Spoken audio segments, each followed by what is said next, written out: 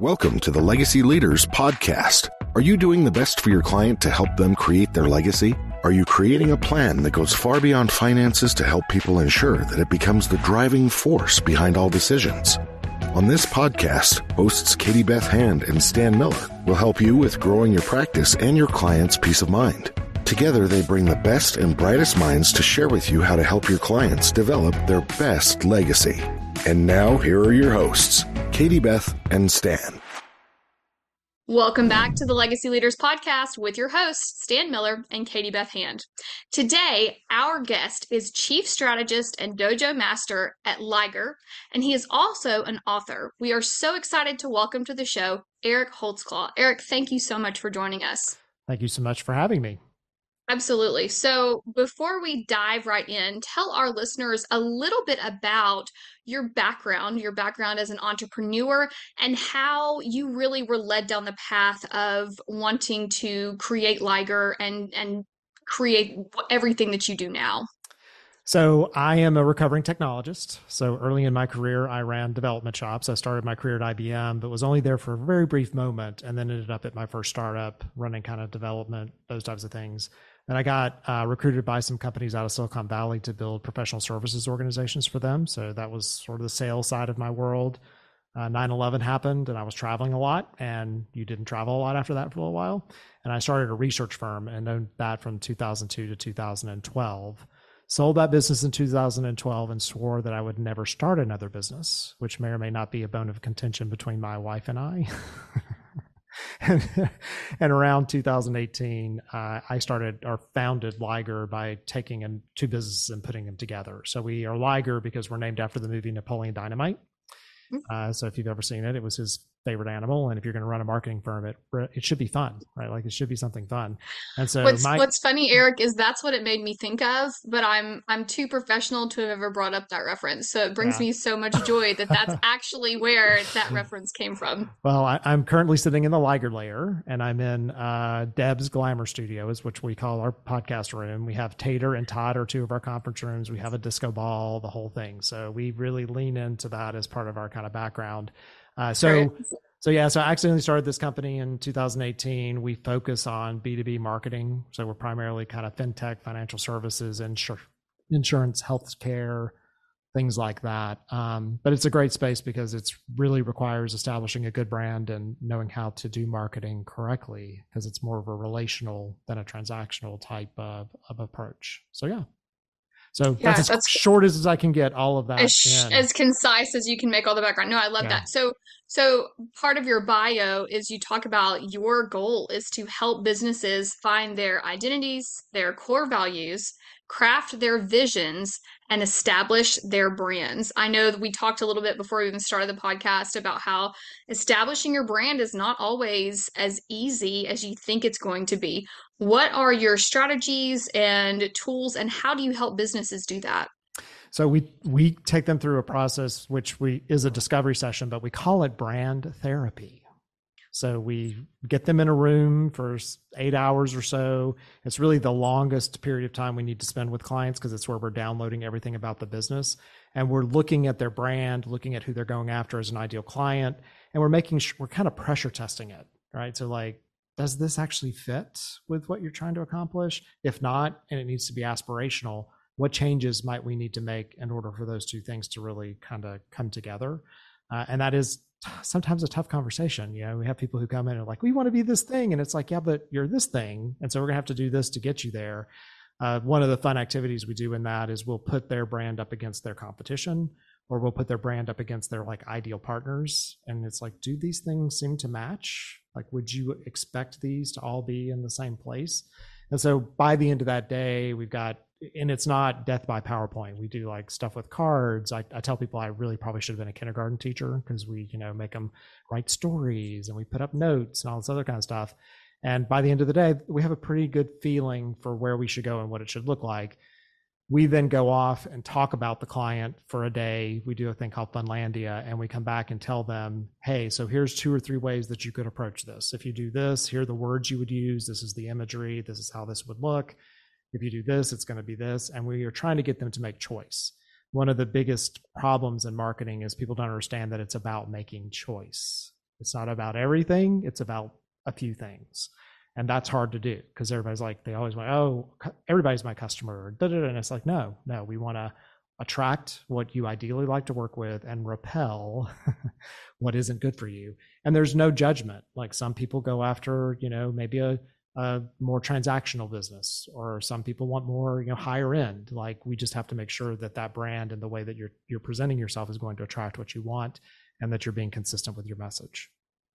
No, that makes tons of sense. And now that you've been in this business for a while, are there some common mistakes that you see businesses making over and over that you tend to see a lot? Yeah, I mean, I think both in business and life, the secret to all of it is consistency. It is 100% consistency. And so what is interesting is in a small business, they are not consistent with their brand and how their brand shows up. And they can't afford to not be consistent. So if you look at larger brands, one of my favorite examples, so Old Navy, Target, and Apple all use white. It's one of the colors that's in their sort of color wheel. And you can predict what advertisement you're about to see just based on the white that shows up on the screen, because they're so consistent with how they use that color. And small businesses, they get bored, they don't have the patience, and so they change it out. And what happens in that is our attention spans are so short that the second that you change just the smallest thing about it, then I think it's something new. And so I start over the pattern of applying that brand. So if you're a small company, it's far more important that your logo always show up the same way.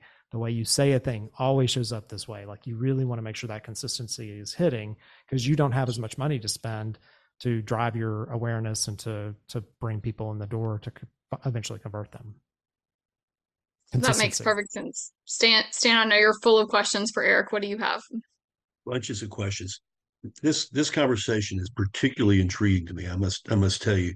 And in more recent years, I've thought more and more about this concept of branding.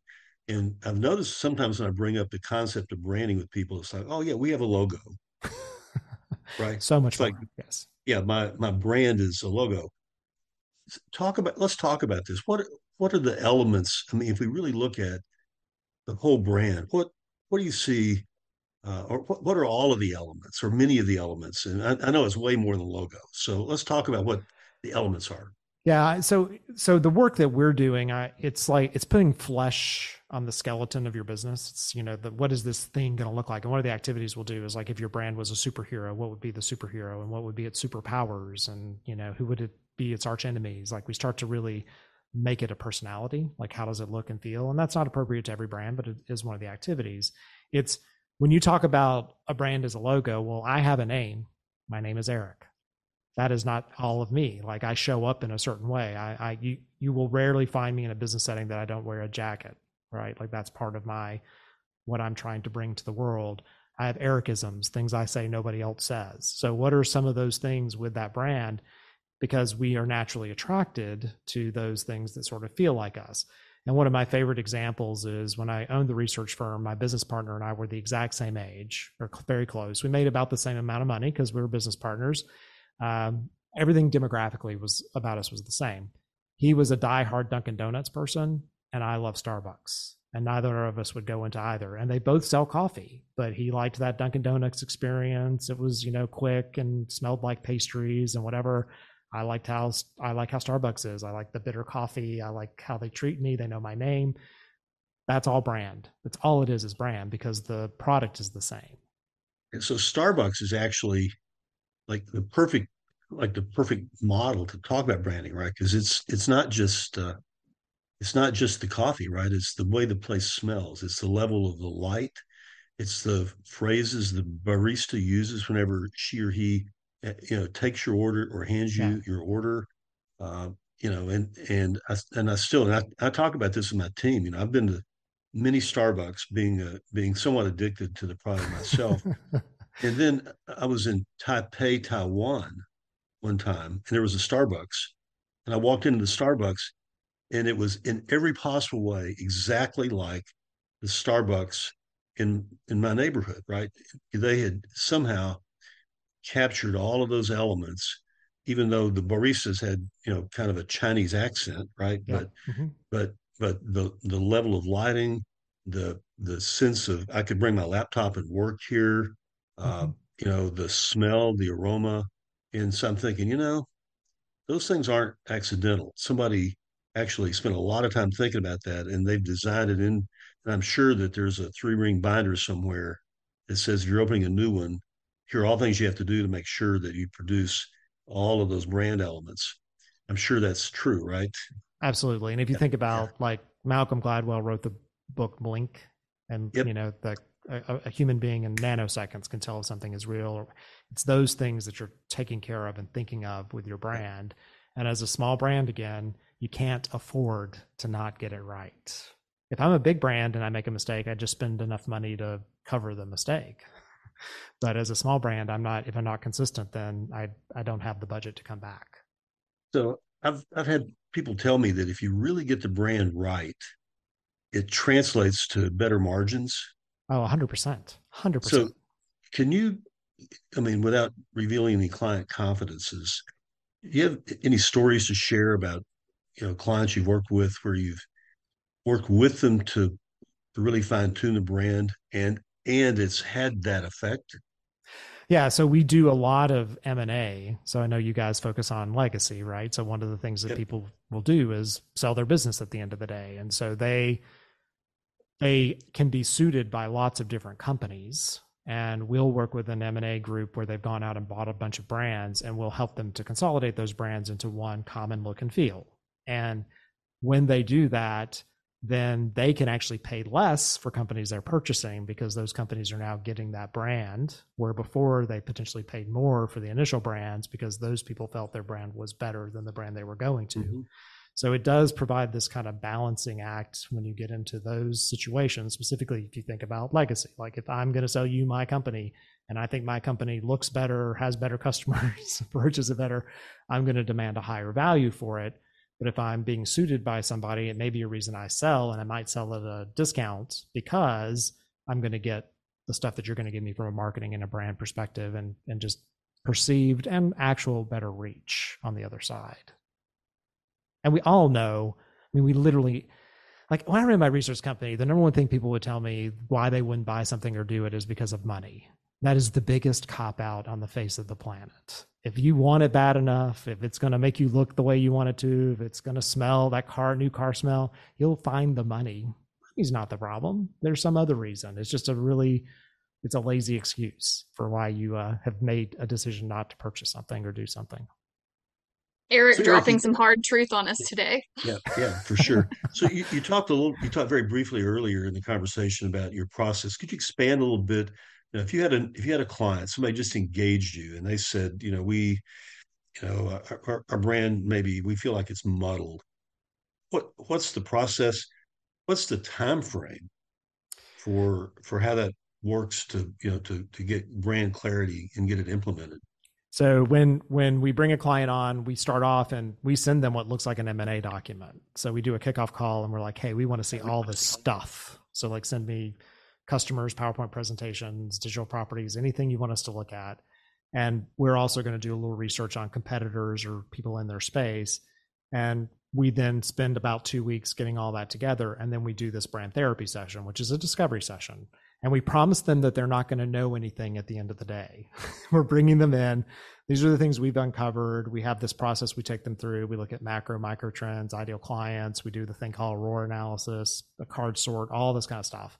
And then we send them away and we get together and do a Funlandia, and it's another like 2 weeks. And when we get done with Funlandia, we come back to them and say, okay, this is what we heard. And if it were our company and our brand, here are the approaches that you should take. And if it were our money, like, this is how we would do it. And you can make 1 to 3 choices typically. And based on that choice, then we can tell you how we would take this to market, how it would roll out, because certain things are appropriate to certain brands that are not to others, right? So, like, by making that choice, you're now defining how you're going to take this thing and do the tactics. So strategy first, tactics second. So it typically takes us 30 days to do that part of it. So we get the people to, and it's a lot of fun. It's the part everybody loves, right? It's like buying a house and getting to decorate it. You're right. Like, and then we go into what I call the pit of despair.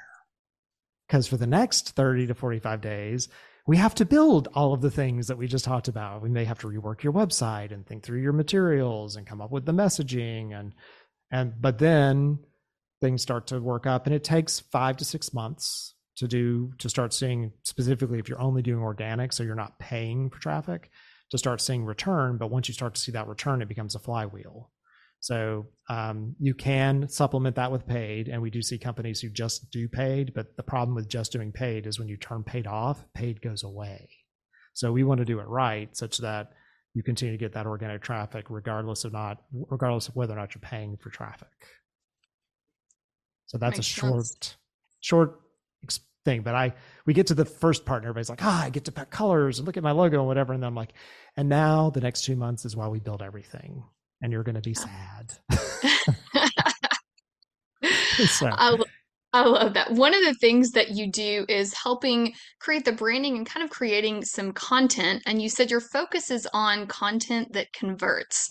What is content that converts? What does that process look like? Yeah. So when we think about marketing ecosystem, and I get in trouble because I talk a lot digital, but that's because we know that people verify you digitally. Even if they meet you in person, digital is still incredibly important. And so we want to make sure that digital footprint is correct. And so we think about it in rings. There's a website, and your website should be your best brochure. And then we have a content ring. And the content ring right outside the website is the most important part, because it's where you're putting your educational pieces, like you're teaching someone something about what your business does. It's why shows on HGTV do so well when they're teaching you how to renovate the house. You're never going to do what they do. It's a way for you to like understand it and then potentially go hire someone to do that for you, right? And then the next ring is SEO or social media. And your choice of SEO or social media is, do people search for me or do they not know about me? So if they don't know about you, you're doing more in social. If they're going to search for you, we do more in SEO. And so we're using that content ring to drive people in. A simpler way to think about this is most people build their website like a catalog. So they describe all the things that they do. You should think about your website as a magazine instead. So tell me the stories, like tell me behind the scenes, answer a problem or a question for me. And that's going to be the thing that ultimately works, because the search engines are not incented to send people to your site. They are incented to answer people's questions. So if your website answers a question that your company does, then you will get traffic from the search engine, because someone will end up on your site with, 5 ways to build a business that leaves a legacy. That's a great way to look at it, right? Versus we're such and such, and these are the things that we do. It makes sense. And I don't know about you, Stan, but I'm thinking through several of our company's websites and thinking, I don't know. We're putting out a lot of information. It's not a magazine. It's not a magazine. So I love that perspective on thinking through what the feel that your website needs to give. I think a lot of times, especially as business professionals, we do so many great things and we have so much information. And so it's that constant fight to not put out every single piece of wisdom and knowledge and things that we do and services that we have and people we can connect you with. And I struggle, at least I speak for myself on that one. I struggle not to put too much of that out there and word vomit, overwhelm people. Yeah. So you think about the keywords. So what are people searching for? So that's the first, like what would they search for that they might end up, or what would be interesting in social? And an important word that you used, if you're using we, think about you.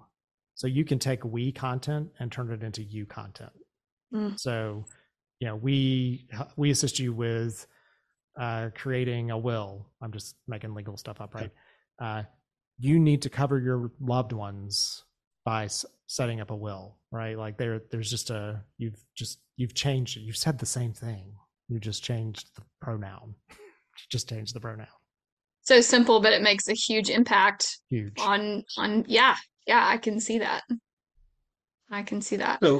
So I'm curious. Could you give me a couple of examples, like if there were, I don't know if you guys do like Academy Awards for best branding, but if there were such a thing, what would be a couple of examples that we might all recognize of terrific branding? I'm asking that question because I'm still remembering that Macintosh ad that ran one time. Yeah. The 1984 ad. Yes. Yeah. Yep. And And when I think back about all the elements in that, it was perfect, and it ran once, and it's like it made history. So, like, who's doing great branding out there now?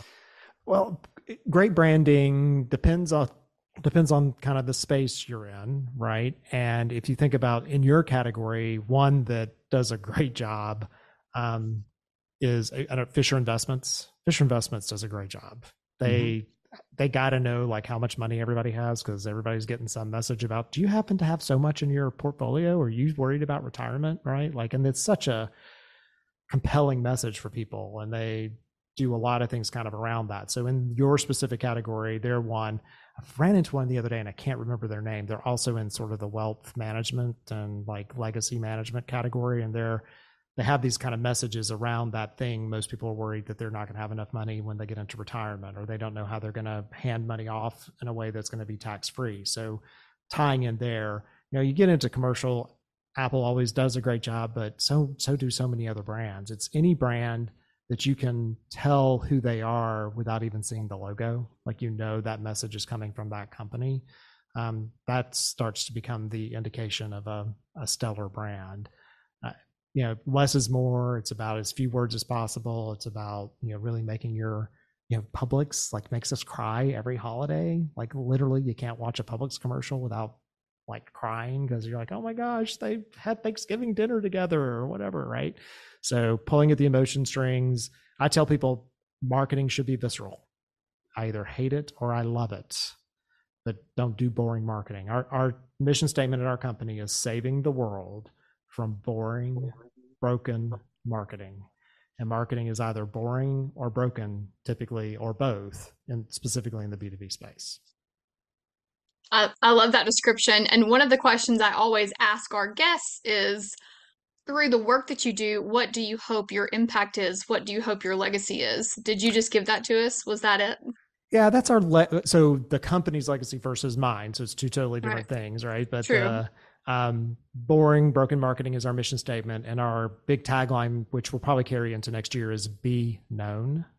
So be known. We work with typically secondary and third brands, like the brands that you don't know, but you should within a category, to assist them with, that specifically like M&A. Like, we're with a company that's a huge company, but just because they just did M&A. So they're really not known that way because they were all these other companies. So we love to do these like messier underdog, like kind of work to get them better known in the category that they're in. That's great. And what about your personal legacy? That's a tougher question. It is a tougher question, but I did go into this company again accidentally, a little bit more eyes wide open than I did the last one that I exited. With this one, we're building it as more of a legacy brand. So it's set up as a firm model. So you as lawyer firm, where you've got people who have specialties and categories, same thing like an accounting firm. Marketing is becoming that. So you have people who know content really well and people who know design and whatever. So we're a partner model. And then the intent is that we would have some partners who would carry the brand forward within their specific practice areas. So it's not all about you. No, good grief. No, I wouldn't. I'm so much of like, I don't know. Like so we follow EOS, the Entrepreneurial Operating System. Yeah, sure. I'm the visionary and I've got an integrator, and thank God for the company I have that, right? Because I'm the cowboy who's out there like, hey, let's go do this thing or whatever. Somebody's got to keep the thing running. So I'm really good at the first couple of years typically. And then I'm like, okay, so what are we going to do now? How are we going to change it? And you need to make sure that you've got people in place who just enjoy operating the business and scaling it as is. That makes sense. So you've worked with thousands of entrepreneurs, and obviously you're a serial entrepreneur yourself. What would you say are a few of the top lessons that you have learned from working with all of these entrepreneurs? So back in the day, I owned this other company and I had a marketing firm come in and they told me I needed to start standing on stages and whatever. And I didn't do that. I was the operations guy. I was running everything, but nobody knew I was there. And so I started my podcast. I've been podcasting since like 2010. Like forever. And I did it in audio first. And I wanted to interview entrepreneurs and find out what's missing in the ecosystem. So like, what made you, did you not have enough money? Were there not resources? Those types of things. And what I learned is that entrepreneurs fall into two categories. So entrepreneurs are either rectify, meaning that they're trying to prove somebody wrong from their past and be like, hey, you told me I'd never graduate high school and look at me, I'm a millionaire, right? Or they're magnifies, meaning that they had a really great childhood, things were awesome, and they went off and really made that a big thing for them. And Steve Jobs, who you would think would be a rectify, is actually a magnify, because at the age of 9, he went to his parents and he said, Mom, Dad, I was adopted. Somebody didn't want me. And his parents said, oh no, Steve, we chose you. And so he became the chosen one for the rest of his life, right? And so what I run into with entrepreneurs, and this is a very long answer to your question, is that they need to be aware of their origin story. Because a rectify entrepreneur is typically building a business not for them. And so they kind of get stuck in the business and they can't get past, and they'll do like things that are self-defeating, right? And then the entrepreneur who's the magnify, those are great. We love those people, right? They're easier, but the rectifies definitely need to know their origin story. And then there are people who can't be entrepreneurs because they had really good childhoods. And so they should have a 9-to-5 job because they've got hobbies and they do fun things. Like, that's also okay, right? Not everybody's going to be an entrepreneur. So thinking through your source of why you're doing it. Very interesting. Very interesting things to think through. Stan, we're going to continue this conversation later off the podcast. So you did touch, Eric, on your podcast called The Claw, and touched a little bit on what our listeners can expect from that. Tell us a little bit about your book, Laddering: Unlocking the Potential of Consumer Behavior. What can our listeners expect from your book? So don't tell anybody here at Liger, but my first love is research. I love research. I love to find out why people do what they do. Like the company I had, we did 250 to 300 projects a year across all kinds of topics: chewing gum, tractors, office supplies, websites, whatever. And so I encapsulated that research into that book. And so that book is about really why people do what they do. And so there's case studies in there that can be applied to a B2B or a B2C brand. And it gets people outside the assumptions we make, because companies will always make these dumb assumptions about why somebody's not doing something. And it's like, well, why don't you go talk to them? Like, why don't you go ask them some questions? And you have to ask them why 5 times, which is why it's called laddering. So laddering is getting beneath the why. So you ask them why, typically they tell you because I can't afford it or money. You're like, okay, but really why, right? And then if you keep bringing them down, you'll get to that visceral reason why they're making that decision or making that choice. And then that's what you need to put your messaging around. So, yeah. Very wise, very interesting read. We can't wait to dive into that one. All This right. has been Stan, I can see you have... interesting conversation. Yeah. For sure, for sure. Eric, is there anything that we didn't ask you about that you would like our listeners to know about? No, I've had a very long history of things I've done. It's been a lot of fun. I like work and business and all the things. And I guess the only thing is, like, everybody's a little worried about the artificial intelligence. I think it's amazing. I think this is an amazing technology disruption.